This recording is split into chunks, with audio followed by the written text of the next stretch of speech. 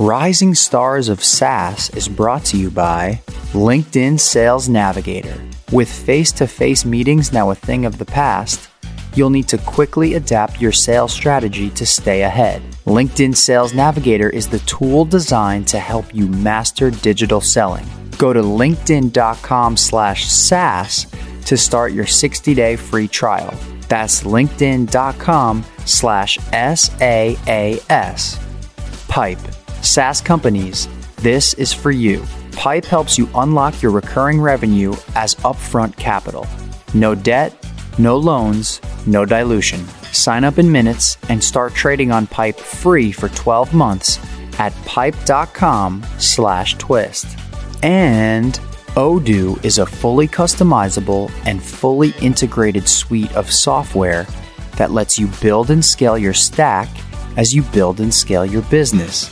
Your first app is free forever, and right now, Odoo is offering $1,000 off your first implementation pack at odoo.com/twist. That's odoo.com/twist.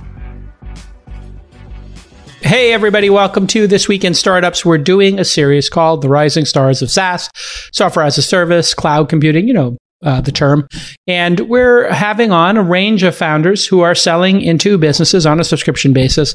And the first episode was Steve from Rapid Deploy, helping reduce 911, 911 response times. And then we had Ben from Transcend doing data privacy infrastructure, two really interesting topics, right? And building software for enterprises in those spaces. Really interesting businesses. Even though SaaS can be boring in some people's minds, sometimes what SaaS enables is really exciting, like lowering the time of an emergency call. Very exciting. Or allowing people to protect their privacy and creating a framework for that. Very interesting. And today will be no different because our guest today is working on the ability for anybody with a Chromebook for $100, $200 to pop open that Chrome browser and to code in the browser. And not only code in the browser, but to code in multiplayer mode or with a teacher.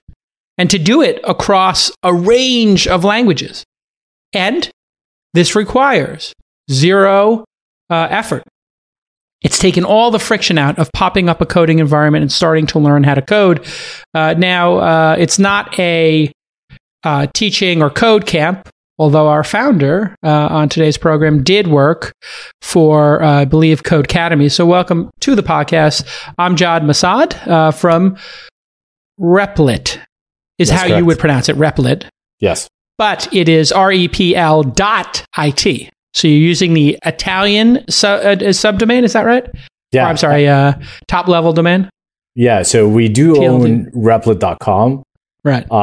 At some point we'll move to it, but it's just it was like a fun thing. We were when we were thinking about the company and the product. It started like a project, a side project, and so the name comes from this old school concept in programming called read, eval, print, loop. So in one of the earliest programming languages, Lisp, which was the first interactive programming language in the 50s and 60s, the REPL, REPL, was the first interactive programming experience. You didn't have to do the whole, write the code, compile it, and then run it. It was like just you write the code in the environment and it spits out the output interactively. And so that's the inspiration for the product. And so when we're thinking about it, it's like, when you have a problem, when you have an idea, you just REPL it. And so that's how that's how it came together. So to explain to people who are not developers how simple this is, or to use a metaphor, in a way, what you're doing is like Google Docs in a way did to word processors from the old school. You used to get WordPerfect or Microsoft Word. You had to get a CD. You had to install it. You had to set your computer up to do word processing. And after you launched that program, you could open a document. But if you wanted to edit that document, you then had to send it to somebody who then had to load software onto their computer, install it, pay for it, etc. That's right. And really what you've done is the Google Docsification of coding. You can go to Replit right now, start a Python or C environment and start coding invite somebody, and you're off to the races, correct? Mm-hmm. You're absolutely correct. And Google Docs is something we think about all the time and how it did that for writing.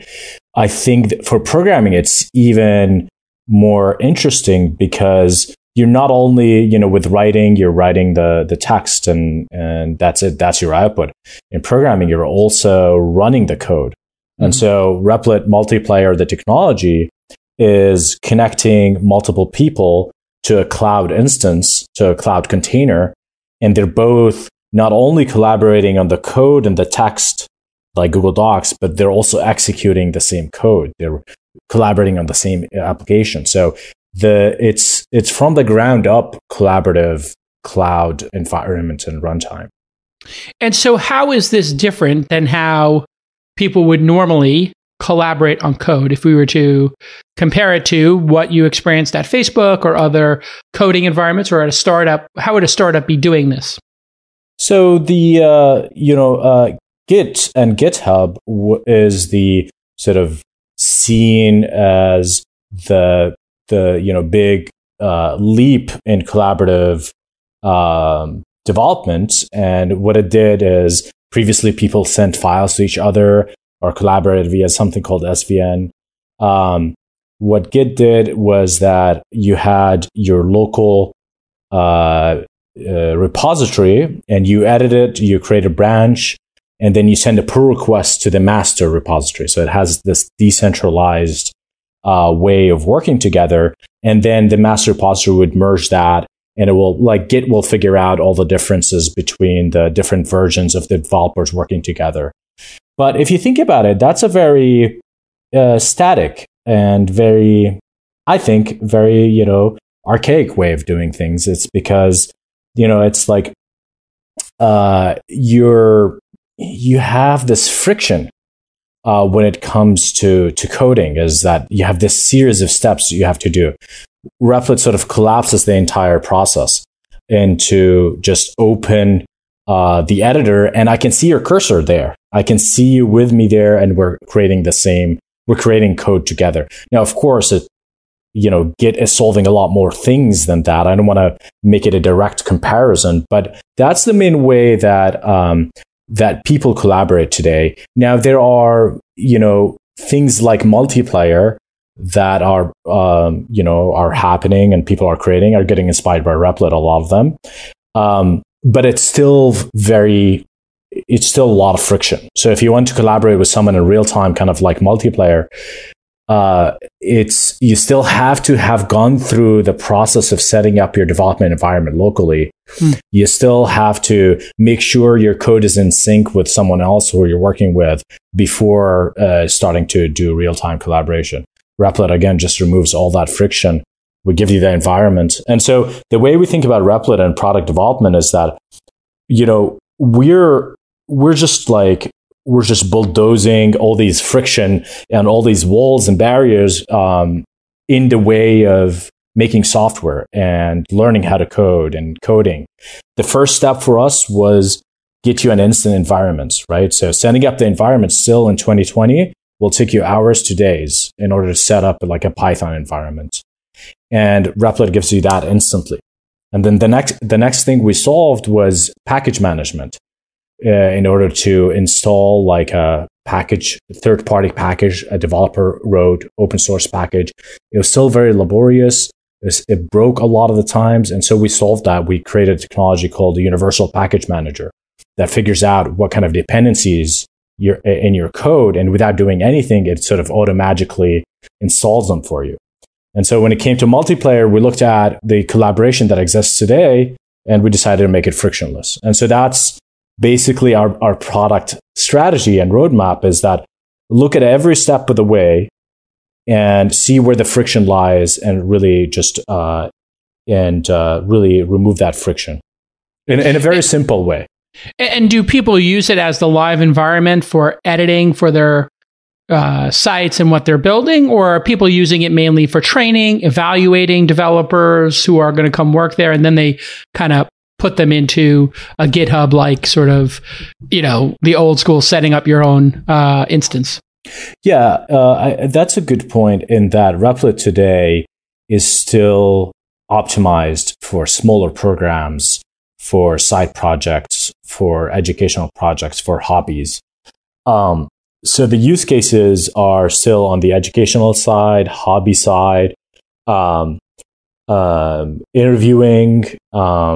It's a long tail of use cases that we can talk about, but the reason I wouldn't say like dump your local setup today and use Replit is because as a small company with limited resources, we're trying to innovate on the things that we're able to innovate on, and that means that we have to pick the bets. And one of the bets that we picked is that if we're going to build something truly amazing and truly special, we need to make it simple. And so we decided to make it simple.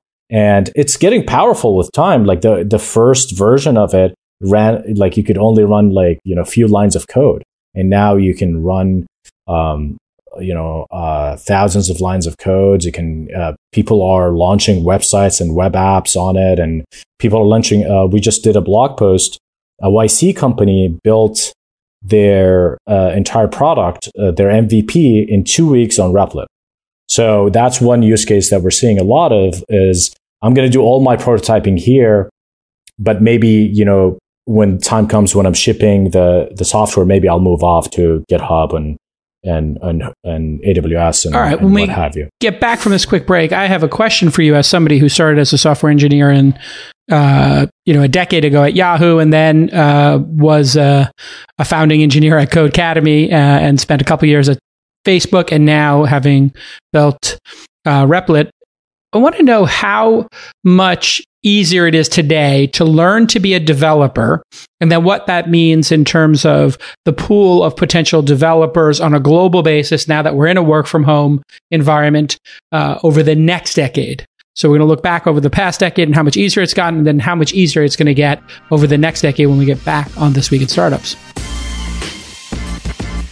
Right now, everything is changing so rapidly, including the sales industry. With face-to-face meetings now a thing of the past, you'll need to quickly adapt your sales strategy if you want to stay ahead. LinkedIn Sales Navigator is the tool that is designed to help you master digital selling. You all know that. With real-time updates, alerts, and thoughtful insights, you'll find new ways to connect with your buyers at a distance. You can tap into that amazing 700 million member network and use LinkedIn Sales Navigator to get those 20 monthly email messages, lead recommendations, and unlimited searches. So you get right to the front of people's inboxes, actionable insights, and access to free courses on LinkedIn Learning. You get everything. And you can target the right prospects and decision makers, which can unlock 18% more pipeline from properly sourced opportunities. You get a 7% lift in win rate and 33% larger deal sizes. Our sales guy, Matt, here at This Week in Startups loves LinkedIn Sales Navigator, and he uses it just to, precisely target the right people and find the contacts he needs so we can keep This Week in Startups sold out. We got a special offer here, a 60-day free trial of Sales Navigator. In order to unlock that, all you have to do is go to linkedin.com/SaaS, SaaS. That's right. Go to linkedin.com/SaaS to start your free 60-day trial of LinkedIn Sales Navigator. Get your whole sales team in there and start seeing the register ring. Welcome back to This Week in Startups. It's our Rising Stars of SaaS. Today, I'm Jad Masad from Replit, which you can go to replit.com, or if you want to be cooler, you can go to repl.it. As we've heard, they will set up in your browser right now a development environment and let you code with your friends. What is it, like $5-10 a month for the product per seat? The free product does almost everything that the Pro does, but it's $7 if you want like private REPLs. That's it? So for like $100 a year, I can use it, or less than $100 a year. Obviously, I can $85 a year. I can just use it and have all my code private. Yeah, and look, it'll save you from buying a very expensive computer too, because we see a lot of programmers that use Replit predominantly. They use Chromebooks, they use tablets. Some of them. We've had kids in India that had only tablets and learned to code on Replit. And you know, because they don't need to have that local environment on a MacBook Pro for $3,000. It's crazy. This is what I was doing internally in my company. I had everybody on Chrome boxes, and I was really getting into Chrome. Yeah. And then for Zoom is particularly bad on Chrome OS. And so I relented and let people get Macs one more time. But man, it is so infuriating when people start buying these Macs for $3,000 when we could have literally bought 5 Chrome boxes or Chromebooks, or 3, basically. I mean, 3. It's a problem because when I worked at Facebook, I worked on the photos team for a little while, and we were designing a new product for desktop photos. And everyone on the team had a MacBook, and we had these pristine screens and these very high performance laptops. And we designed something for those laptops. And then when we wanted to launch the product in beta, the UX testers came back to us, and it was like, are you crazy? Like, most people have wide screens. Most people that use Facebook on desktop have these notebook or netbook style computers. And we just designed this like beautiful experience, vertical scrolling experience for MacBook. And that's a problem you see in startups in Silicon Valley all the time, where they have the best and the greatest equipments, but they're building for people that don't necessarily have that. And so you have that mismatch.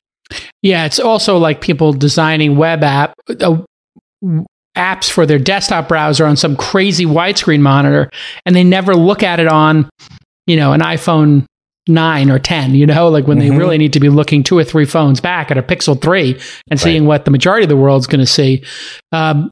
You started in developing when it was pretty hard to get into, not impossible, but it was harder.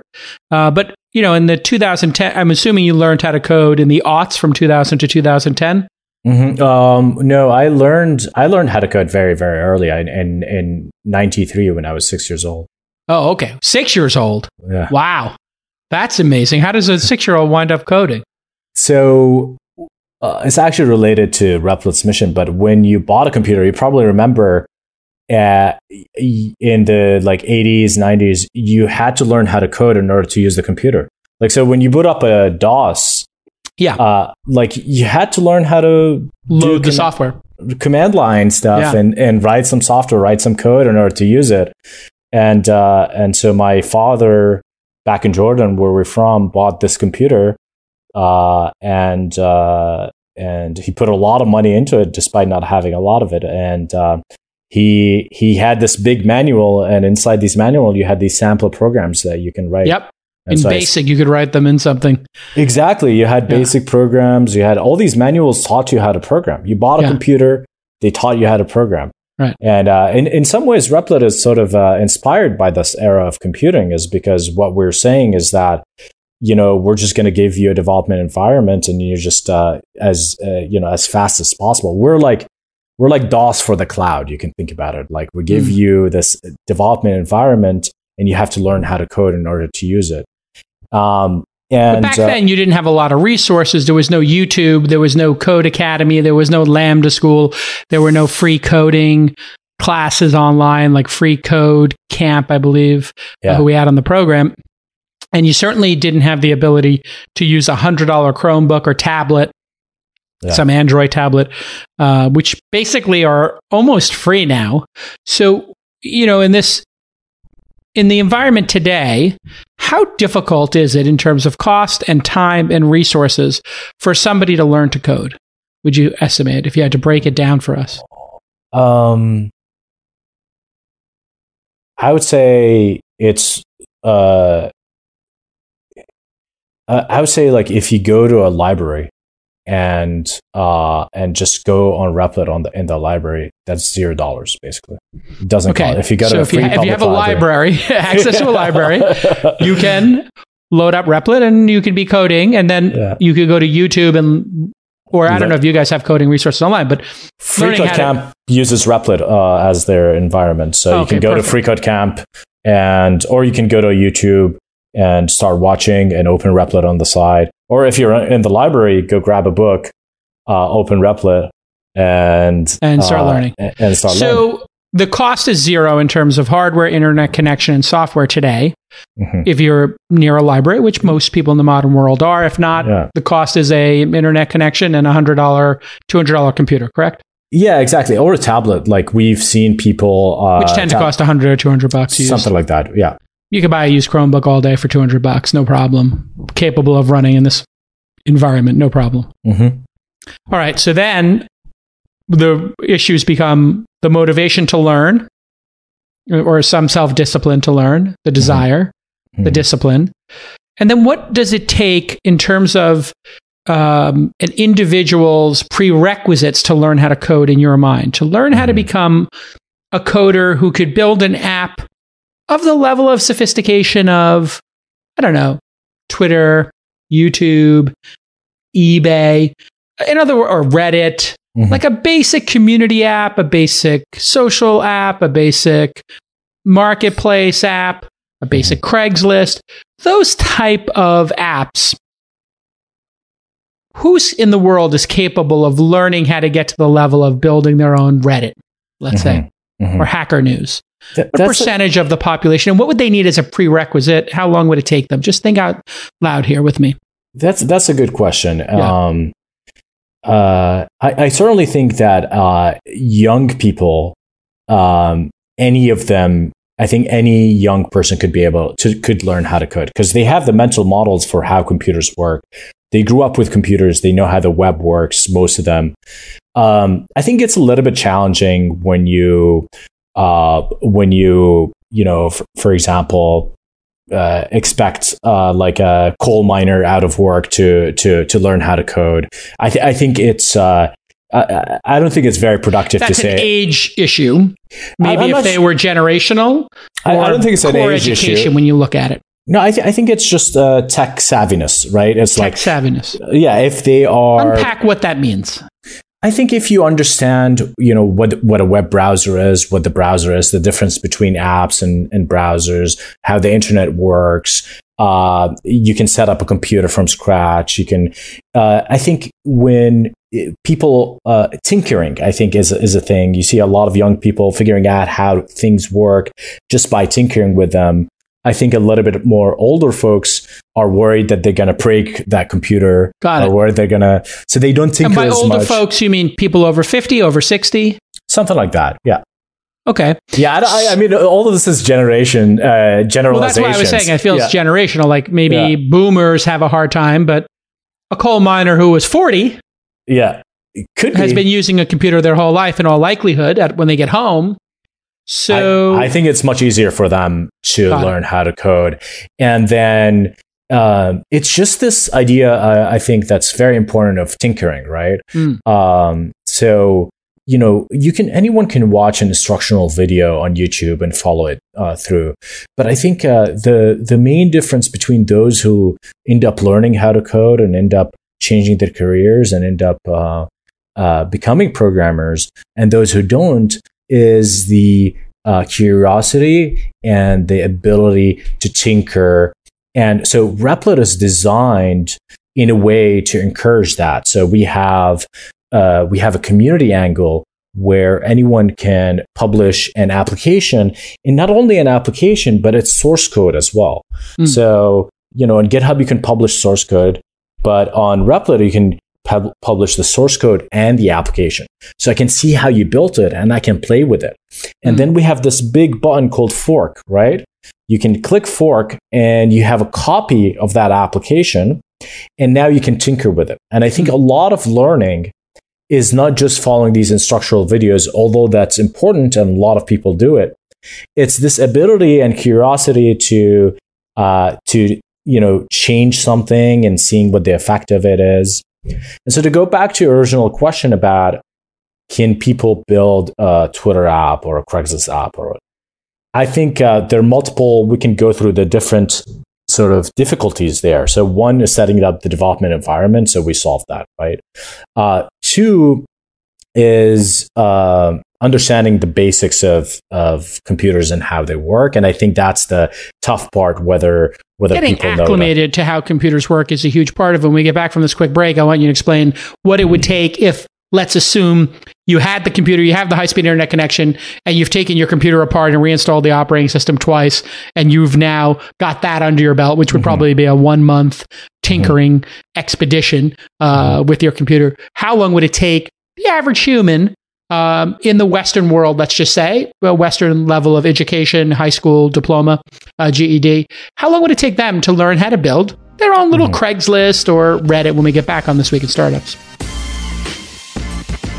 SaaS companies have something called reoccurring revenue. You all know about reoccurring revenue. SaaS companies need fuel to make the product better, and they need fuel to do marketing and make more people aware of their product. Now, what choice do you have? You could raise no money and just grow really slow off your profitability. Number 2 is you could get equity from somebody like me, which is great. Or there's now this incredible third option. You can go to pipe.com. Pipe.com is a marketplace, and this is super innovative. They will take the annual value of a contract. So if somebody was saying, my company will pay $1,000 a month for your software, well, that's $12,000 a year. They'll say, hey, would you like to buy that $12,000 in revenue at a little bit of a discount to give that money to the founder so the founder can deploy it to, guess what, get more customers. With Pipe, there's no debt, there's no loans, there's no dilution. It's frictionless, it's transparent, and within 24 hours, they can get that cash in your bank. They're so confident you'll love trading your SaaS subscriptions that if you sign up at pipe.com/twist, they're going to eliminate all your trading fees for the year. This could save you tens of thousands of dollars, depending on the size of your business, of course. So happy piping. Sign up today at pipe.com/twist. Welcome back to This Week in Startups. My guest today, Amjad Masad, who is from Replit. You can go to replit.com right now, or repl.it if you, like me, miss Italy and you want to go back. So we are talking about this issue, and I bring this up because it is one of these issues that it seems people can't get to ground truth on. The one, as my friend Chamath will say, canonical truth. The truth is, you believe that 100% of young people can learn how to code. I agree with that. And then of some number of old people, let's take the over 60 crowd. Well, they're going to retire anyway, so let's put them aside. They would have to learn computing and be willing to tinker and break things and get their hands dirty. And then even the tail end of Gen X, they've already worked on computers. So a coal miner who's 40, they probably have enough information on how to use a computer to get up and running. So once they fall into that group of they've got a high school education, they understand basic math, they understand how to type and use a computer, they could reinstall their operating system or change, I don't know, the graphics card in their computer and reinstall Windows or whatever it happens to be. They're just comfortable, they're not going to break it. What would it take in terms of the number of hours, weeks, months of somebody at night and weekends putting in 2 or 3 hours a day? Let's say somebody put in 3 hours a day. That's a nice number. That's about 60% of the time people spend watching TV currently in America. 4 or 5 hours a day is the average. So let's say half that amount to, let's say 3 hours a day. 3 hours a day of learning to code and tinkering. What would it take for the average individual in the Western world to learn how to build Reddit or Hacker News? Yeah. So I agree with the way you summarized it there. I think for the majority of people, there's nothing really standing in your way in order to learn how to code. And if you have the drive and the means to do it, and you'd like to explore it, you should absolutely go and explore it. We have an example of someone on Replit who was a security guard, and he had exactly 3 hours a day to code. And he would code, on his lunch breaks and at home, and he would go to Replit and open up a new application or fork something from our templates or community section and start coding. And I think a lot of it is after you've gone through, like, let's say Free Code Camp or Code Academy or, a instructional book, a lot of it is just going to be this trial and error. A lot of it is like, so what does it take to do a Twitter app, for example? one thing that it takes is to post a tweet, right? And so the way you do it is I have a form and I write the tweet, I hit submit, and that needs to go to a server, and that server needs to save it in the cloud somewhere, right? And on Replit, we make the entire process easier. So on Replit, it's a full stack environment. So you can build using Flask or Django or Node.js or what have you. And it's all in the same environment. So you have the backend and the front end and the IDE and the output for that all on one screen. So you collapse everything all on one screen, where typically you have to go learn AWS, you have to go learn, GitHub, VS Code, whatever. We're bringing all that now one screen. We just released recently a database that works as easy as pointing and clicking. You have an icon in the development environment that looks like a database. You click on that. It tells you bring in this library, and now you can do save, add, delete. You can do all these very simple operation on a database, and now you have a persistent application. And so it's a matter of every step of the way, think about what kind of user experience I'm building, and then Googling, searching, asking in communities, asking on Stack Overflow, figuring out what you need to do in order to achieve that user experience. And I would say for someone who has basic proficiency in code, they should immediately jump in and try to build that Reddit, try to build that Twitter. I think a lot of people get lost in courses. I'm going to take this one more Udacity course. I'm going to take this one more Coursera course. Replit is philosophy is tinkering. Bill, tinkering is better than book learning. Yeah. And people get tripped up there. So in your estimation, 3 hours a day, like the security guard we talked about here, or the proverbial coal miner or journalist who's been laid off where they told learn to code, that person, 3 hours a day, 100 days, 300 hours, 200 days, 600 hours? I would say let's say like a month to go, or 2 months to go free code camp or basic instructional material via book. Got it. Or YouTube. And I would say another month or two building to build a Twitter or Reddit. I would say end to end 4 months you could actually build an app from zero to an app. So 200 hours of learning, maybe 250, something in that range, and all of a sudden you're able to build an app. Yes.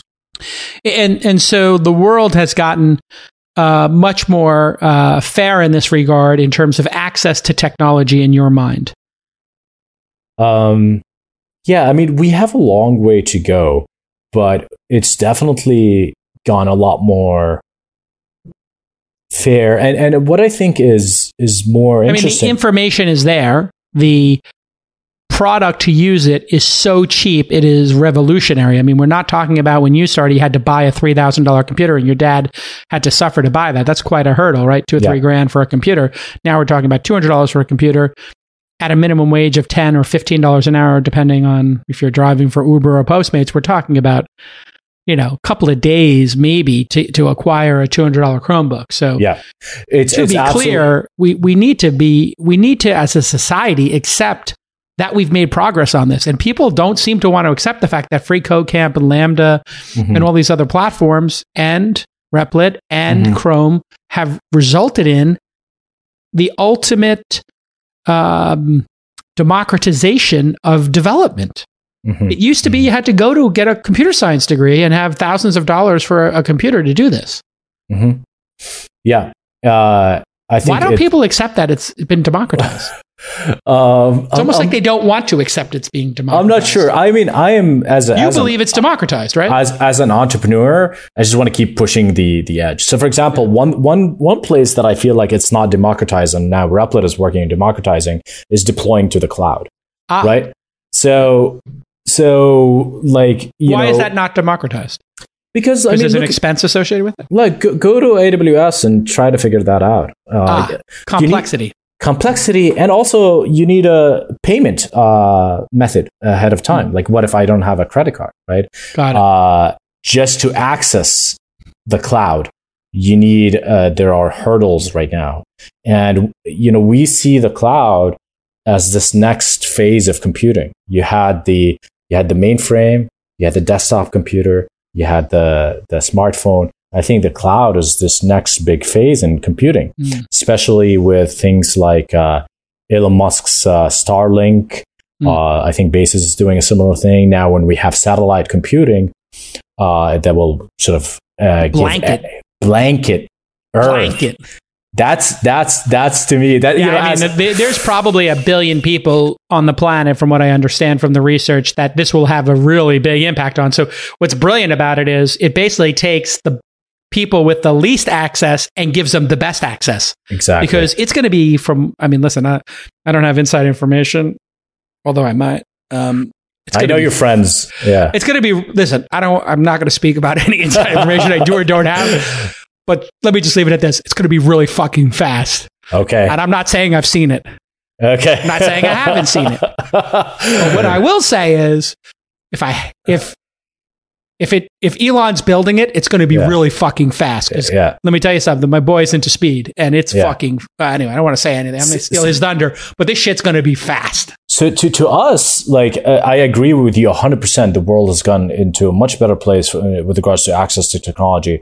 But as an engineer, entrepreneur, I always want to push it more. Yeah. And to me, I always tell my team that we're going to be. I feel like maybe we're 1% done. When there's a 14 kid in India that bought a tablet and started a business on their phone, on their tablet. I want them to go to Replit, build a startup. Build a startup. That's build a startup with a $200 Chromebook. When we get back for this quick break, I want to get your thoughts on, speaking of democratization, the no-code movement. People might look at you and no-code as being in a bit of a paradigm debate as to what is the best way for new coders to get involved, either through not doing code or to be doing code in a frictionless environment like Replit, when we get back on This Week in Startups. One of the toughest parts of building a company is choosing which tools and providers to use. You know this. You want to pick the best solution for each department to help your employees succeed, because they deserve the best. We all know that. But there are so many functions in a startup, and each one has an endless list of potential vendors. There's sales tools, there's email marketing, accounting, HR, payroll, project management, customer support, point of sale, e-commerce. It goes on and on and on. Well, eventually, you will wind up with a Frankenstack of tools that cost a lot and that don't integrate properly. Well, Odoo is here to change that. Odoo is a fully customizable and fully integrated suite of software products that let you build and scale your stack as you build and scale your business. It's simple, it's modular, so you use what you need and all their apps integrate perfectly with each other. How amazing does that sound? Plus, it's all open source, so you can spend that freshly raised capital on talent instead of expensive software. Your first app is free forever. And right now, Odoo is offering, wait for it, $1,000 credit on your first implementation pack. So go to odoo.com/twist to check it out. That's odoo.com/twist to get the $1,000 in credit. Who knows how long that will last? So go now, odoo.com/twist. Okay, let's get back to this amazing episode. Welcome back to This Week in Startups. My guest today is Amjad Masad, and he is AMASAD on the Twitter, and he's the CEO and co-founder of Replit. So the per seat licensing is a good business, or is there some bigger business here that we'll eventually see, like maybe being competitive with an Amazon and hosting? Yes, we view ourselves as a cloud computing company. Got it. So eventually, you could make this whole editor free instead of $7, and then just make the money off of people running their work from the cloud. Yes. Exactly. We see that as the best, as the sort of the next frontier for us is just making the cloud as easy as we made coding. So just so people know, we had Quincy Larson on episode 1049 back in April of 2020 for Free Code Camp. And Austin from Lambda, which we have a tiny investment in, was also on the program. You can just Google Austin Lambda This Week in Startups and find it. So my tease when we went to break was, we Bubble, Webflow, there's a bunch of these no-code tools out there, and they're supposed to be democratizing people getting into coding or having no-code startups, which I love. I think is a really big opportunity. But you're kind of democratizing coding. Seems like both of those are in a race, but in a paradigm, in two different paradigms. One is to make it easier to code and get more people coding. The other one is to tell you, hey, forget about coding, just use our tool and publish. Is that an accurate assessment? And then do you see yourself in competition with the Webflows and Bubbles for supremacy of startup creation in the future? I think coding is not the problem. I think that the problem is all the crap that comes with coding. And so we're about making the act of coding a lot easier. You can think of Replit as low code because we automate a lot of things for you. We abstract a lot of things for you. We just make everything easier. So you're writing a lot less code with Replit because you don't have to do all this setup and maintenance. And we don't think that coding itself is the problem. Like it's I don't know what's the hypothesis behind no code or the idea that code is bad, but like, why is code bad? It's just an interface. Well, it's just hard and it's intimidating, right? It would be what people would say. And that it's easier to just drag and drop stuff and move it around and maybe to write logic like, if this happens, then that, which is like a scripting as opposed to coding. You end up coding. Anytime you make a complicated no-code app, you end up doing the act of coding. You're just using a visual metaphor, which actually hits limits pretty quickly. Like maybe they'll solve that limits, but visual programming, as it's called in the kind of the scientific or traditional sense, people call it visual programming. It's been around for 30, 40 years, and it's really like the current iteration of it is not that much different than what we've seen. It just has the Silicon Valley hype attached to it. Got it. And so you don't buy it. You don't think that's going to... You basically look at it as training wheels, and then eventually you're going to have to look under the hood and code. Well, I think Webflow, for example, is amazing for building websites, but I don't see how is that related to like writing a program. Like it's Dreamweaver. Will AI become a big step function here with people literally speaking to computers and saying, hey, I want to build an app that's like Uber. So I need to have Maps. I need to have Facebook, Twitter, and Gmail and Apple login. And I would like to have a user account. And I would like to have a user profile page.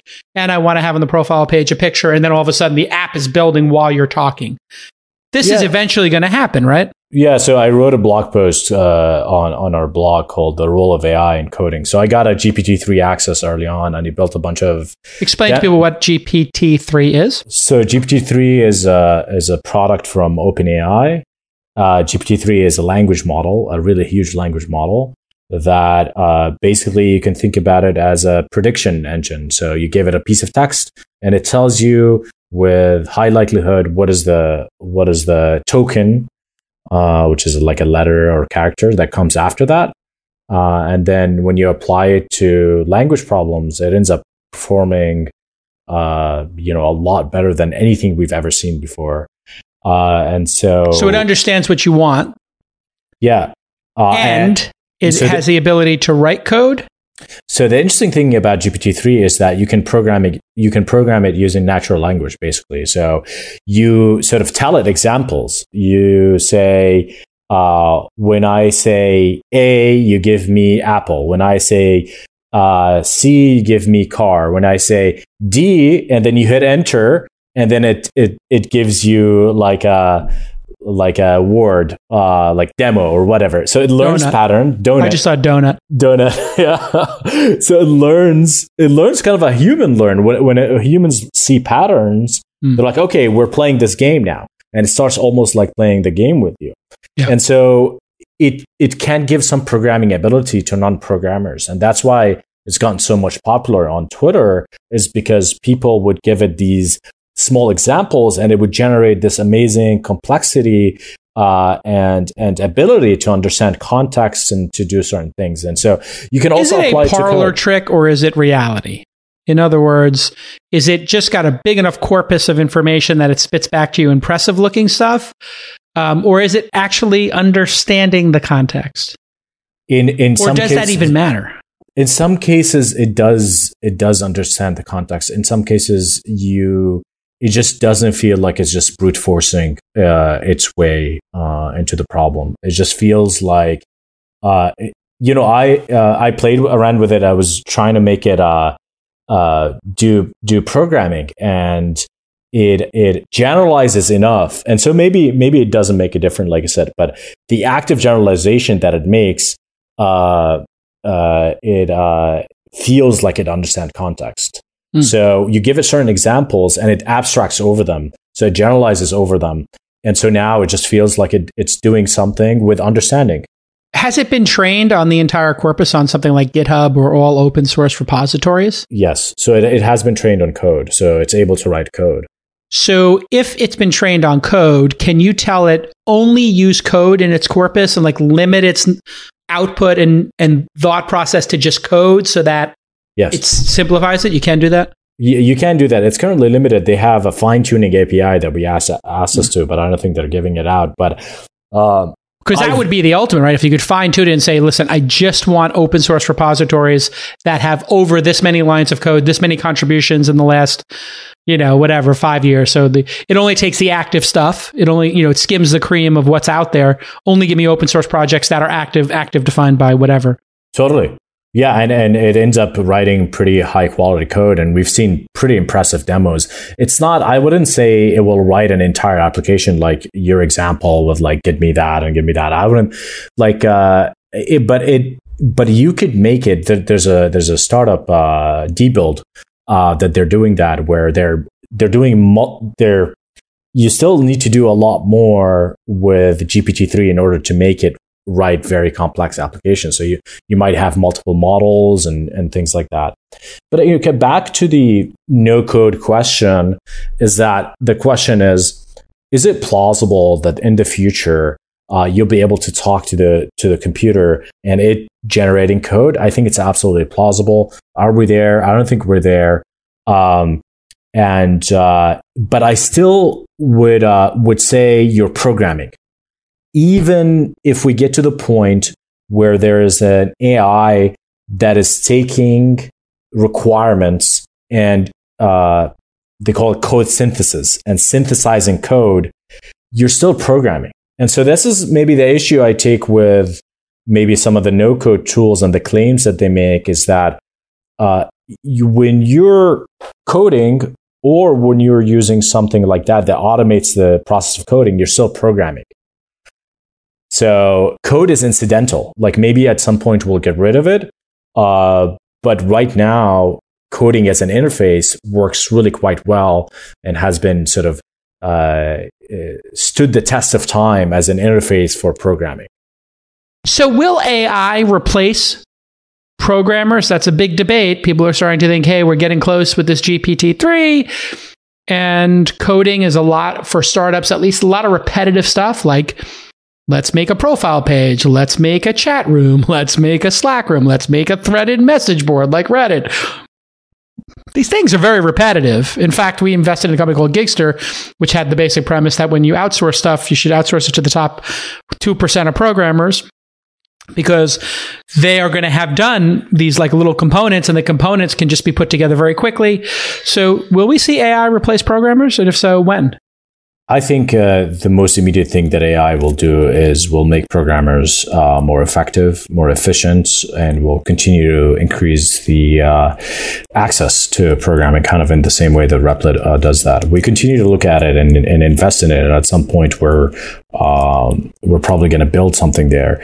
But I don't see it. So if you replace programmers, that's the last job you have to replace. Because think about it. if the machine can program itself, then you get into what AI researchers call intelligence explosion, because you have an AI that is programming itself to get better. And so maybe an AI programs its sort of the next version that is better of itself. And then the next version is programming the next version. And then you have a runaway explosion. And then we invented God. So it is, if programming gets automated, it's the last job that's going to get automated. And it's the end of the human species, basically. It is like Skynet, right? I mean, basically, you would be Skynet. So, I mean, I hope programming doesn't get automated, because I think it's gonna be a very different and risky world, because it ends up centralizing power into the hands of the people who end up. How far off do you think we are from that? Because you had your mind blown by GPT-3, right? That kind of blew your mind, and that was unexpected. It blew my mind, but I still could see its limitations very clearly, and I could still, it's still not reasoning. Like, I don't think there's any reasoning there. I don't. We're decades away. I think we're definitely decades away. But I think 2 or 3 decades go by pretty quickly based on my life experience. I felt like I was in the 90s just yesterday, and 3 decades, here we are 3 decades later, 2 decades later from the 90s. So it does go by quick. In 20 years, you could see that GPT-3 being pretty darn good, huh? Yeah, I think there's still something missing.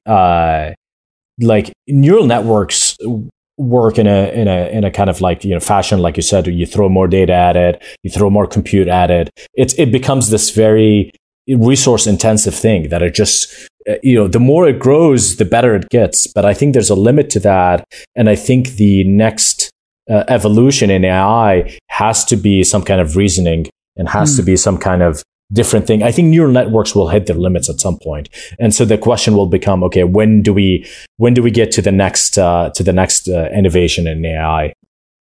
Yeah, that makes sense. It does. For people who are trying to figure out what we're talking about here, imagine, C-3PO, or making the next version of C-3PO, or David from Alien working on a project to make the next version of himself, or in Blade Runner, Pris working on the next version of herself. And that happens really quickly. Actually, in the movie Her, they did that. Yeah. So in the movie Her, the last scene or something like that, she's like, alert. Yeah, spoiler alert. Spoiler alert for people who didn't see the movie from 10 years ago. Yeah, I mean, if you're listening to this podcast, you've probably seen it. You've seen it. She comes back to Joaquin Phoenix on the headphone, and she says, "We've been talking and we've been working. Me and other AIs, we connected, and we found, to paraphrase, we found another plane of consciousness or something like that." So they improved so much in the time when he was just chatting with her that they just escaped escape this lower plane of consciousness that humans are on. Yes. And so there's, if that happens, it's quite scary, and it's quite unpredictable what happens next. Yeah, so you're in the Elon Musk camp of be careful what you wish for. This could get really interesting in a bad way. Yeah, I mean, I think we should continue to make progress on all these things. But at the same time, there needs to be discussion about like where does it go? It probably needs to be some kind of oversight. I haven't thought about it as much as Elon or others have thought about it, but from I've thought about it from the point of view of programming, and I'm pretty excited about building tools to make programmers more efficient, because a lot of what we do, like you talked about, is pretty repetitive work that we can automate. But once you can automate the whole thing, then it's pretty scary. What was that? You said something Debuild was like somebody trying to build an automated startup builder or something you had mentioned? What's it called? I think it's Debuild, and it's it's one of the biggest demos on Twitter, where I'm sure you've seen it, where someone like tells GPT-3 to like write code to build like you said, like a profile page or whatever. Wait, it's called dbuild or? Yeah, dbuild.ai probably. Huh. Dbuild. Yeah. .co. Yeah, dbuild.co. Dbuild.co. Okay, they haven't launched yet. So Sharif, the CEO, you should probably connect with him. It's very thoughtful on these things. Debuild.co. There it is. Build web apps lightning fast. Yeah, just describe what you're doing in English. Yeah. Oh, yes. I remember seeing these GPT-3 code builder on the Twitter. Yeah, these videos are crazy. Where he just says, I want this, this, and this. So here it is. Yes, Sharif Shamim. With GPT-3, I built a layout generator where you just describe any layout you want, and it generates the JSX, the JavaScript code for you. Yep. Wow. A button that looks like a watermelon. Yeah. That is pretty nuts. Yeah. Is that legit, those demos? Yeah, they're pretty legit, but in order to scale them, Dbuild is having to build a lot of technology behind them. It's not just calling into GPT-3 and calling it a day. So they're impressive, but it's still a lot of work. It's not just GPT-3 doing all the legwork. Awesome. All right. Well, listen, this has been an amazing episode. Thank you so much for taking the time. And everybody check out Replit. You're hiring software engineers, community managers. What are you hiring for? Yeah, we're hiring software engineers, hiring community managers. We're starting to think about a marketing position. We have it on our site. Replit jobs. Just Google it. You'll find it. It's in the top of the. It gives you a terminal, so you have to.